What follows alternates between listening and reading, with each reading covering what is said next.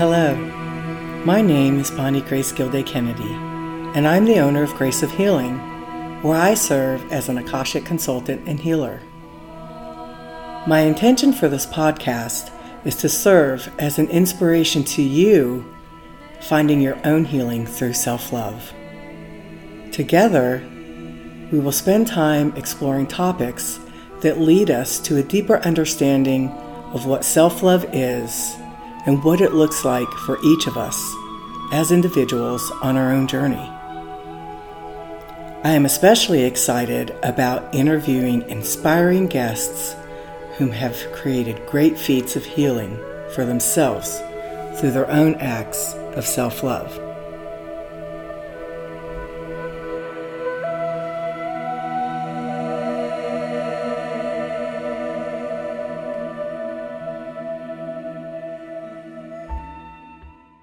Welcome to episode 5 of Grace of Healing. Today's guest is a woman who has survived and is recovering from alcohol and drug addiction. She uses her own story to support and provide hope to others on their own healing journeys. I personally have found her to be honest, open, and brave. Her courage and strength have compelled me to put her in that special category as a badass woman. She supports others through her blog, sober.yogi.me. She is the owner of Rebel Soul Yoga on Oak Island, and she manages a Facebook page, She Tribe, which focuses on women's empowerment. Today, I welcome Shannon Devendorf. Shannon, are you there? I am. Welcome, Shannon. I'm so glad you're here. Yeah, thank you. I'm happy to be here. Thanks for having me this morning. Yeah, I'm really excited. I've been thinking about this conversation and what we're going to talk about. And what I think would be a really great place to start, maybe some history from your childhood. Like, where are you from? How many children are in your family? Sure. So I am the youngest of 2 children. I was born in Chicago, Illinois. My parents decided that Chicago wasn't going to be a wonderful place to raise their children, and they took us to Western Kentucky when I was a year old and my brother was 4. My grandparents had moved there maybe a year before, retired. My parents went down and visited. My dad fell in love and just knew that this is where he wanted to raise his children, keep them safe and protected, and nothing bad happens in the country, all of that good stuff. Yeah, and it was a childhood in the woods by waterfalls and been outside. Yeah, when you think about that time, is that what stands out the most? What stands out yeah, absolutely, being outside. Yeah. Right, I love that. I love to play with rock families. I love to swing in the trees. Do you consider yourself to have had a happy childhood? And when I think about my childhood, I do think of it as a happy childhood. I also think of it as a lonely childhood. So tell me some significant things that happened that have brought you to a place of a different understanding. So I'll just give you a little history of me and we'll go back to that childhood of being lonely. I was sexually abused at a really early age, which, is a really important thing in my story because it shifted who I was and how I saw myself. So when you say that it shifted how you felt about yourself, tell me about that. Well, the first thing that comes to mind is the secrets, right? The secrets that go along with that.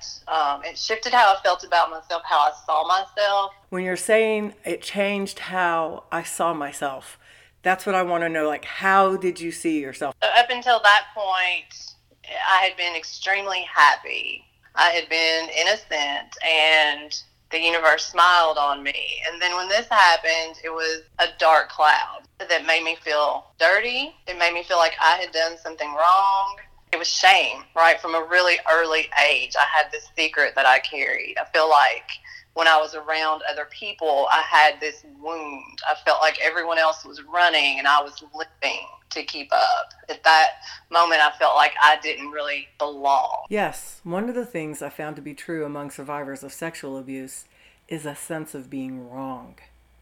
A perpetrator betrays a victim's trust and causes harm. But the victim is the person who walks away feeling the shame and responsibility for the act. This perceived notion often makes victims feel different and as if their existence is wrong. That we are wrong, right? That something was wrong with me. Right. And I think that's part of the most difficult part of this is because of that feeling, we don't really connect in with other people, right? Right. Because we're hiding something. And so from that hiding, I think there's a change in disposition. There's a change in the way we carry ourselves. There's a change in what we put out into the world. And we start to, I believe, look like a victim, look like an easy target to the other people that exist in the world to hurt children. And so for me, this was something that went on throughout my childhood from different people. It happened again and again and again. You were sexually abused by other people? And so, again, that's just telling me over and over and over that there is something wrong with me. And that's the loneliness, right? That's the loneliness in this. Yes, it's so sad. I'm sorry that happened to you. Part of the reason we're talking today is because you are in recovery. Absolutely. Successfully, you are recovering. Successfully. Yes, mm-hmm. And that is so, it's like you have a bit of hope for something that for so many people feels so hopeless, right? Absolutely. I have hope tattooed on my hand. That's right where I can see it. It's an acronym for me, Hold On, Pain Ends. And so it's a reminder for me, even, when I'm struggling with anything, that we'll get through this. Been through worse. So tell me about when you had begun using. I began using alcohol at a very young age. I was, I think, 8 or 9 years old. My parents went to a lot of parties back in the day. It seemed like a lot to me. I don't know, cookouts, just with their friends. And there would be music and kegs of beer out in the country and other kids running around. And so I connected with another little girl who was about my age who wanted to go hit the cooler with wine coolers. I thought, wow, that's different. I'd never done that. And I was afraid we'd get caught and we'd get in trouble. And she assured me we wouldn't. And so we snatched a couple of wine coolers out of this cooler. And, 8 or 9 years old, tiny, that's all it took was 1 or 2 wine coolers. And I remember absolutely falling in love in that moment with the way I felt. I felt like I belonged. I felt warm. The music was amazing. So, whether I was born an addict, it's genetic. I certainly have a family full of alcoholism and all kinds of addictive family members. Childhood trauma, just all of the things were all in place for me to be set up that way. And I fell in love with it. And at 8 or 9 years old, it's not feasible that I'm going to be able to drink every day for the rest of my life. So it just kind of became when I could snag a beer from the fridge from my parents' house or dip into their liquor stash in the cabinets, stealing sips here and there. And then pot smoking began in middle school. And that was an every weekend thing, and I immediately fell in love with that and hung out with kids who were older than me, 12 years old when I started with that. And so did you advance into different drugs after that? I did. When I was 14 years old, I think going into my 15th year, my mother got me a little job as a candy striper at the hospital in the town where we lived, just because she didn't want me to be home, bored all summer. I don't really know. And she got me this job where I went into the hospital, and it was kind of cool for me at that age. It felt like a soap opera, right? I'd grown up watching soaps with my grandmother, and that's what it felt like, being in there with all these doctors and nurses. And it made me feel a little older than I was to be a part of their conversations. And I actually ended up loving it. And that was the year I came into my power, my sexual power. And by the time the summer was over, I had connected with a man who was in his 30s and formed a relationship with him, 15 or almost 15. So hang on just a second. Mm-hmm. So what do you think about that now? Oh, I think it's awful. So sad for that 14-year-old girl who felt so grown at the time. Right. Yeah. It makes my heart hurt for her that no one noticed this, that this happened. Yeah, that's so very sad to me. Right. And, in my mind, like I said, I had found my power, right? So this was me beginning to take my power back in not healthy ways. So this man introduced me to all sorts of new things, cocaine, pills, and he was a crack smoker. Got a firsthand look at all sorts of things that shouldn't have been present in my life, right? But a lot of cocaine, a lot of pills, a lot of alcohol at that time. And I was in a relationship with him for, I want to say, 2 years. What about your parents? Like, what's happening with your parents at this time while you're seeing this 30-something-year-old person? All right, my parents have no idea. It felt good to me to have this secret, right? This secret that I wasn't supposed to have. That felt good to me. And I had boys that wanted to date me. So occasionally I would let them come and pick me up and talk to my parents and pretend that they were my date and then take me to see this man. If it certainly wasn't dating, there was no dating. We didn't go places. Yeah, because sex was just a thing at that, but there wasn't any true intimacy, and because you'd been abused so young, it was just an act of something rather than just an act, ways to get what I wanted. Yeah, that's just so sad to me.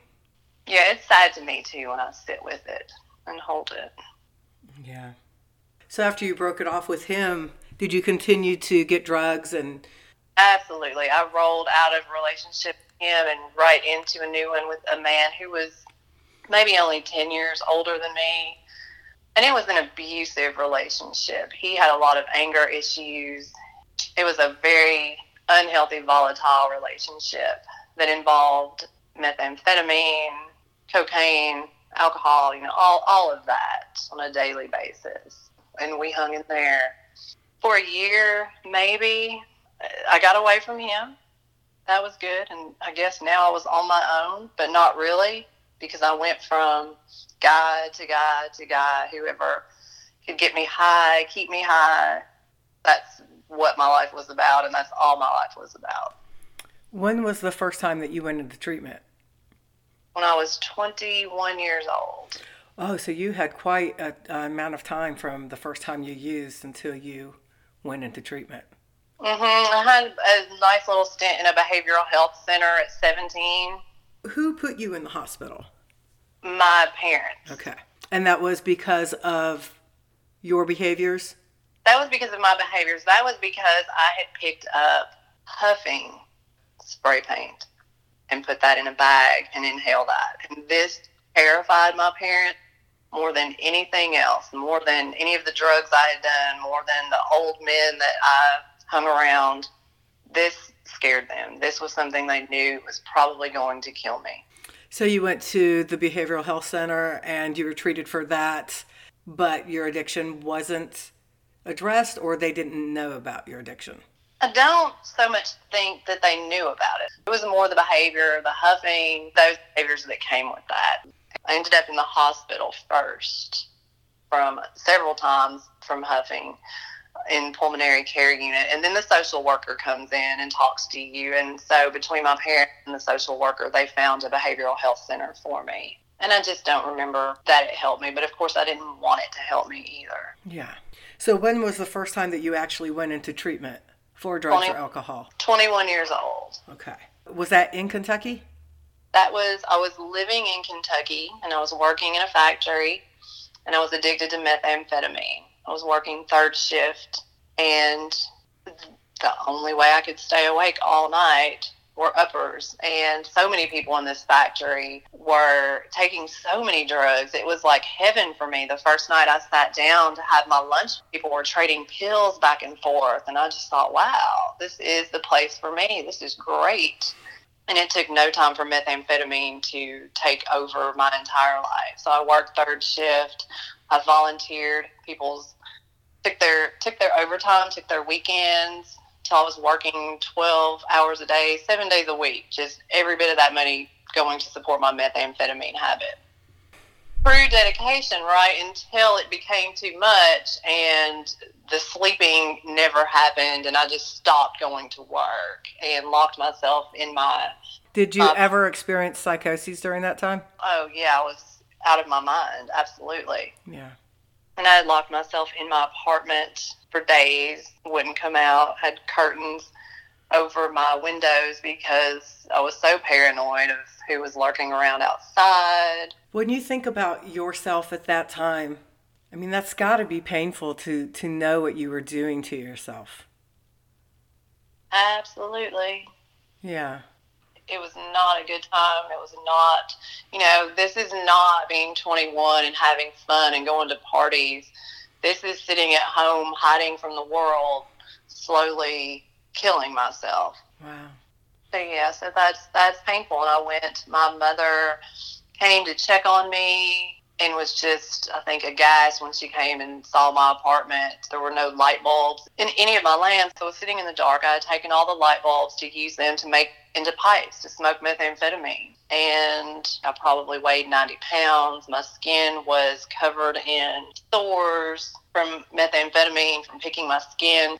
And she talked me into going to a treatment center in Tennessee, a 12-step treatment center in Nashville. And I went. It was Cumberland Heights. I felt good to be there. I was happy to be there, but I didn't feel like I belonged there. Is that just a continuation of not feeling like you belonged anywhere, or was that just your addiction saying that you were different from other people? I mean, can you help me? A little bit of both. I was certainly the youngest person there. Most of the people were there for alcohol addiction. I didn't see myself as an alcoholic. Of course, today, in hindsight, I can see that alcoholism was present really early on in my life. It's just that methamphetamine took over, and nobody's really looking at this other stuff anymore. It's like, let's fix this thing that's going to kill you. Right. So it was a combination, I'm sure. But what I do remember is that I felt good. I ate, I slept, and it felt really good. And I had a little bit of hope. But I also had no desire to go to meetings every day for the rest of my life. It just wasn't anything I wanted to latch on to. So I felt good while I was there. But I was 21 years old, and it was the 4th of July weekend when I got out of that treatment center. I probably lasted 2 days before I ended up buying methamphetamine and taking off right back down that road. Yeah. How many times have you been in treatment? I have been in treatment 1, 2, 3, 4, 5, maybe 6 times. And when was the last time? My sobriety date is November 13th, 2013. So that's 7 years ago. And so tell me about how that experience was different. So here's the thing. So the methamphetamine, I went back to treatment for that at 23 years old to a place, I did that from 21 to 23. And I went away to a treatment center, to a long-term treatment facility. And I was there for 4 months, stayed and worked for 2 months. I met my husband there and started a whole new life. So at that point, I never picked up drugs again. So when I talk about 5, 6 treatment centers, 3 of them were for drugs, for methamphetamine in particular, or 2 of them, I'm sorry. And then I never did drugs again. So this started a whole new chapter in my life. And the rest of the treatment centers are alcohol. So I had these years of being married and having this young family. We had a daughter. We had a son. We had this life. And all of a sudden, it was also clean. I had met him in the treatment center. So there was this point of, wow, we're young and we live in the city and we have this great life. Why don't we ever go out on the weekends? We're not alcoholics. We're drug addicts. And so that started the alcoholism back. I had this period of being clean and being sober. And so for me, it would be a wild night, a great time. I would be drunk. For him, it was completely different. It triggered him back into his addiction. He would disappear and go find drugs. And that began his relapse. So what about you? So about me, I spent that marriage, the rest of the time we were married, I spent the rest of that time trying to wrangle him in, trying to get him back off drugs, trying to get him back to that place where I had met him and put our little family back together. And then when it became clear that that wasn't going to happen, I filed for divorce and took my children to protect them because I had lived that life as a drug addict, and there was no way I was going to put my children through that. And so I changed the locks, filed for divorce, and that was it. Our marriage was done. And at that point, I picked up the alcohol as a coping mechanism, right? This is a clear defining moment to me where I would put my children to bed and start drinking because that's all I had. I was lonely. I was heartbroken. Afraid? Afraid, absolutely, because now I've got these 2 children and I'm 27 years old and I can't afford this house that we live in and all of the things, absolutely. And I reached out to a gentleman in North Carolina that was a friend of mine, a friend of my husband's, because this was the other thing I knew how to do, right? Reach out for a man. Mm-hmm. And so I reached out to this man in North Carolina who came down and visited me. I call this the booty call that never ended. He's raised my 2 children. We have a child together. He's never gone away and has been with me through so much. So since you've been with him, have you been clean and sober? No. And when I moved to Oak Island with him, not long after that, probably within 6 months that I moved here with my children, he and I began our relationship together. And I tell people when I tell my story in a 12-step meeting that on Oak Island, alcoholism can really go unnoticed because this is a vacation place. People come here to party, they're here for the week, and then they're out. And we had a steady stream of people coming to visit us, and the alcoholism went unnoticed until it didn't, until the blackout started happening. The behaviors crept back in. And there was a morning I'd put my children on the bus and all the morning routine things, which happened at 6 a.m., came home, back to the house, and I want to make a drink, but my bourbon is gone. And I start to look around, and I notice that my keys are not where they should be. My wallet is not where it should be. And it occurs to me that my husband has taken all my things away from me. I did this thing where I would drink at him or any situation that made me angry because that was all I had. Called a girlfriend to complain to her, to just be mad at my husband for hiding my bourbon or pouring it out, whatever he had done, for taking my keys and my wallet. And her response to me was, "Why the hell are you drinking at 8 a.m.? She decided I needed to go to a meeting, an AA meeting. And she got off the phone, she looked at the schedule and told me she would be there to pick me up. There was a meeting at 9 a.m. And so I got ready, and she called back a few minutes later and said, "Oh, never mind, I forgot that my car's not at home because I didn't drive it home last night." As it happened, she called another friend of ours who came and picked me up and took me to an AA meeting. And I drank my Mike's Harder lemonade all the way to the meeting, to the church, before I got there at 9 a.m., which was a really interesting experience to be at my first AA meeting at 9 a.m. drunk. All these old men just were so kind. I was so angry at all of them. I was angry at myself. I was angry at the situation. And in that, I didn't get sober that day. I didn't get sober for another year and a half, but that started that journey into recovery for me. I had a therapist who would never tell me I was an alcoholic, but she did think I drank too much. So she was very pleased to hear that I had gone to a meeting, and people around me just began to assume that this meant I wasn't drinking, which I really liked, and kind of let them think that and started to hide my drinking. And so when you're hiding your drinking, you can drink anytime you want to, as often as you, because nobody knows, right? Mm-hmm. Just what I thought. And what happened to me in that is that it made me black out. It made me crazy because there was never a time that I didn't have alcohol in my system. I didn't eat because my calories were being replaced by alcohol. So I was sick. I was losing weight. I was just unhealthy. And during this time, I bounced in and out of some psychiatric hospitals. Why? Fights with my husband. I was violent. The alcohol, usually in blackouts, and only toward him. All of the anger that I was full of anger, and it all came out at him. And so it was a little bit, I don't want to say scared of me, but, I was really violent and scary. So there were episodes with him. I jumped out of a moving car when he and I and the children were on our way to Virginia to see family because I had a drink in the car, and it was one of the times when he thought I wasn't drinking. He thought I was sober because I was going to meetings, and I had a giant cup of bourbon, and he grabbed it on this road trip to take 4 Advil, took a swig, and realized, oh my gosh, she's got bourbon in the car, and he threw my drink out of the window. And at that point, I couldn't imagine going on this trip with no alcohol. So I jumped out of the car, bailed, and as I did, a state trooper was passing us. So he stopped the car, the state trooper turned around. It was a really bad, horrible scenes. Again, my children were in the car when this happened. They saw the state trooper take me away. I went to the local hospital where they kept me on suicide watch for 4 or 5 days and released me to a mental hospital. So there were several instances like that. I was taken out of the house by EMTs and delivered to the ER by ambulance because my alcohol levels were so high, just ridiculously high all the time. I got DUIs. You were on a very clear path to removing yourself from this world. I definitely was. Yeah.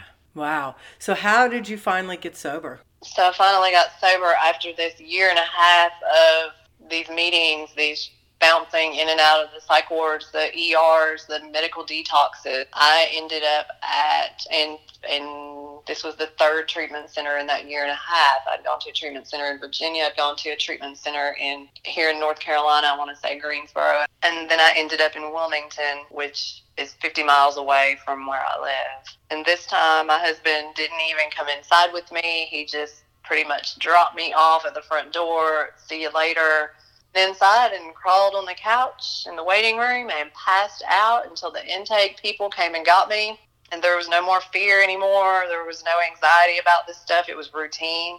I knew how to be in these places. I came in and detoxed for 5 days, I think, 4 or 5 days. They give you these great drugs to detox on, phenobarbital. Everyone walks around kind of out of it.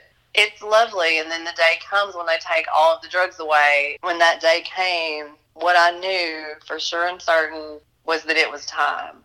I had seen that my husband was over it. I had seen that he's not going to keep putting up with this when he dropped me off and drove off without me. My 2 oldest children lost their father to an overdose, so he never figured it out. He never came back from that relapse. He continued on down that path, and it eventually took his life. So my children were going to lose me, that they weren't going to have a mother in this world, and they already didn't have their father. And so that morning, while everyone else was playing ping pong and playing foosball and doing all the things people do in treatment centers, I asked if I could have a room to myself to just go and sit, or I could just go and sit by myself. And they unlocked a room for me. I went in and I just sat and I tried to meditate. I didn't believe in God, so there was no reason for me to pray.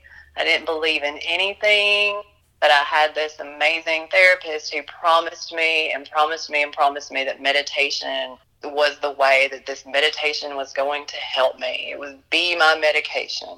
And I had faith in this woman, in this therapist. Well, you know what I find very interesting as you tell this story is that you didn't have enough value or worth for yourself to get better, but you loved your children and they have so much worth to you that you were willing to do it for them. That's exactly right. And so today that is not lost on me. Yeah. It was completely lost on me at the time. Yeah, but that's exactly right. I didn't think I was worth living. It didn't matter to me if I lived or died, right? I was not worth that. I wasn't worth anything, but they were. I didn't care about myself. I didn't care about my life, but I cared about them. And so when people say that to me, you have to get sober for yourself, I don't always agree with that. Right. I think that comes later. Mm-hmm. And that's it. And I sat in meditation that day and knowing that this is it. I have got to do this or I'm not going to live. My children aren't going to have a mother. And I tried to meditate in the way my therapist, who's now my yoga teacher, the way she had taught me. And I might have been able to sit for 3 minutes by myself without jumping out of my skin. And that was enough. That was enough. I connected to something, somewhere, something inside of me. I don't know what happened, but there was a shift. There was just a shift that day. And I did that again the next day. And I did that again the next day. And that has been a part of my practice for the past 7 years, is to take time in the morning to sit and to connect. And of course, I've gotten way better at it, right? Not that I'm perfect at it, because we never are, but maybe one day you can just focus on exactly what it is instead of diminishing what you say, because I think what you've done is incredible. And I don't think there's a right way to do it. So I don't think there's a wrong way to do it. Right. You know? Sure. Yeah. Mm-hmm. So at what point during your sobriety did you begin to find Shannon, that person that survived all of those experiences, that is connected to the divine? Where and how did you find her? Through meditation. My 28 days there, it takes so long for all of that alcohol to leave your system and for the fog to actually clear. So it's just going through the motions, doing the things that I'm supposed to do, going to meetings and being at home and doing the routine things. Going to yoga was another thing that this therapist really was adamant I needed to do, and the treatment center offered that, so I started practicing yoga. And I hated it, and it made me cry. And meditation made me anger. Right? It told me that this is okay. This is the magic. This is what happens. And it made me feel again like I don't belong. I'm a freak because I'm the only one in here crying and bawling my eyes out. But I kept doing it. So there was something in there that, said, no, this is what we're supposed to do. So I kept doing it, and I hated it. I hated meetings, but I kept going. I hated yoga. I kept going. I hated sitting with myself. So I kept doing it. And things came up for me, and it was through all of that I began to find myself. And, and really see myself. And really see, I had to work through the anger, right? I had to work through being a victim and being mad at the world around me for all of the things that had happened to me, and make peace with that, and make peace with myself. So when you see yourself now, who do you see? When I see myself, I see an incredibly strong, incredibly brave, loving, open, compassionate being. Do you love her? I love her all the world full. Yeah. I forgive her. It's been a real huge, long journey. Yeah. Yeah. But so beautiful, Shannon. So beautiful. There's so much there I feel like that people can identify with. Part of us feeling so separate for our own reasons. This is about allowing people to connect in with your story and giving themselves permission to exist. And a huge part of my healing process has been writing, has been blogging. I have a blog. I've shared my journey, my story. I still do it. I write regularly. And it's been so healing to me to be able to connect to people, right? After feeling like I didn't belong, feeling different, isolated, whatever, to share things and to have people send me a message and say, oh my gosh, me too. This same thing, this same story, this, that I'm not unique, that I'm not alone, that other people have experienced the same things I have, that other people have these same emotions, these same feelings. To do that as an act of service, right? So people who are struggling can see me on the other side and say, wow, okay, maybe I can do this too. That's been powerful. It's been really powerful. Yes, I think sharing our stories is one of the most beautiful things that we can do for others and for ourselves, because it gives us, when we speak our truth, it gives us permission to fully be who we are, to have the experience and the joy in not just living through whatever happens, but really finding space in there for the beauty of our story. Definitely. I'm just so filled with joy that you have been on this journey and that you have taken your pain and turned it into something beautiful for other people. I just don't feel like that there is any higher calling than being of service to others. So I thank you for that. Absolutely. Can you give our listeners here the information so they can find your blog and your group on Facebook, and I believe maybe some yoga studio information? Start with the yoga studio, rebelsoulyogastudio.com. We can find Rebel Soul Yoga on Facebook or Instagram. My blog is soberyogi.me. G-Tribe, I run this group for women that's amazing, where we support, empower, encourage one another, share our stories, share our strength, and really lift one another up. So anyone can find that group. I just really want to thank you, Shannon, for being here today and sharing your story with us. Thanks for having me. So I really appreciate your openness with me and your bravery, having the courage to keep going. It's beautiful. Thank you. For more information on self-love, the Akashic Masters, or this podcast, you can go to www.graceofhealingnc.com. Audio and music production is by Linda Go. To connect with her, you can go to kamalacove.org.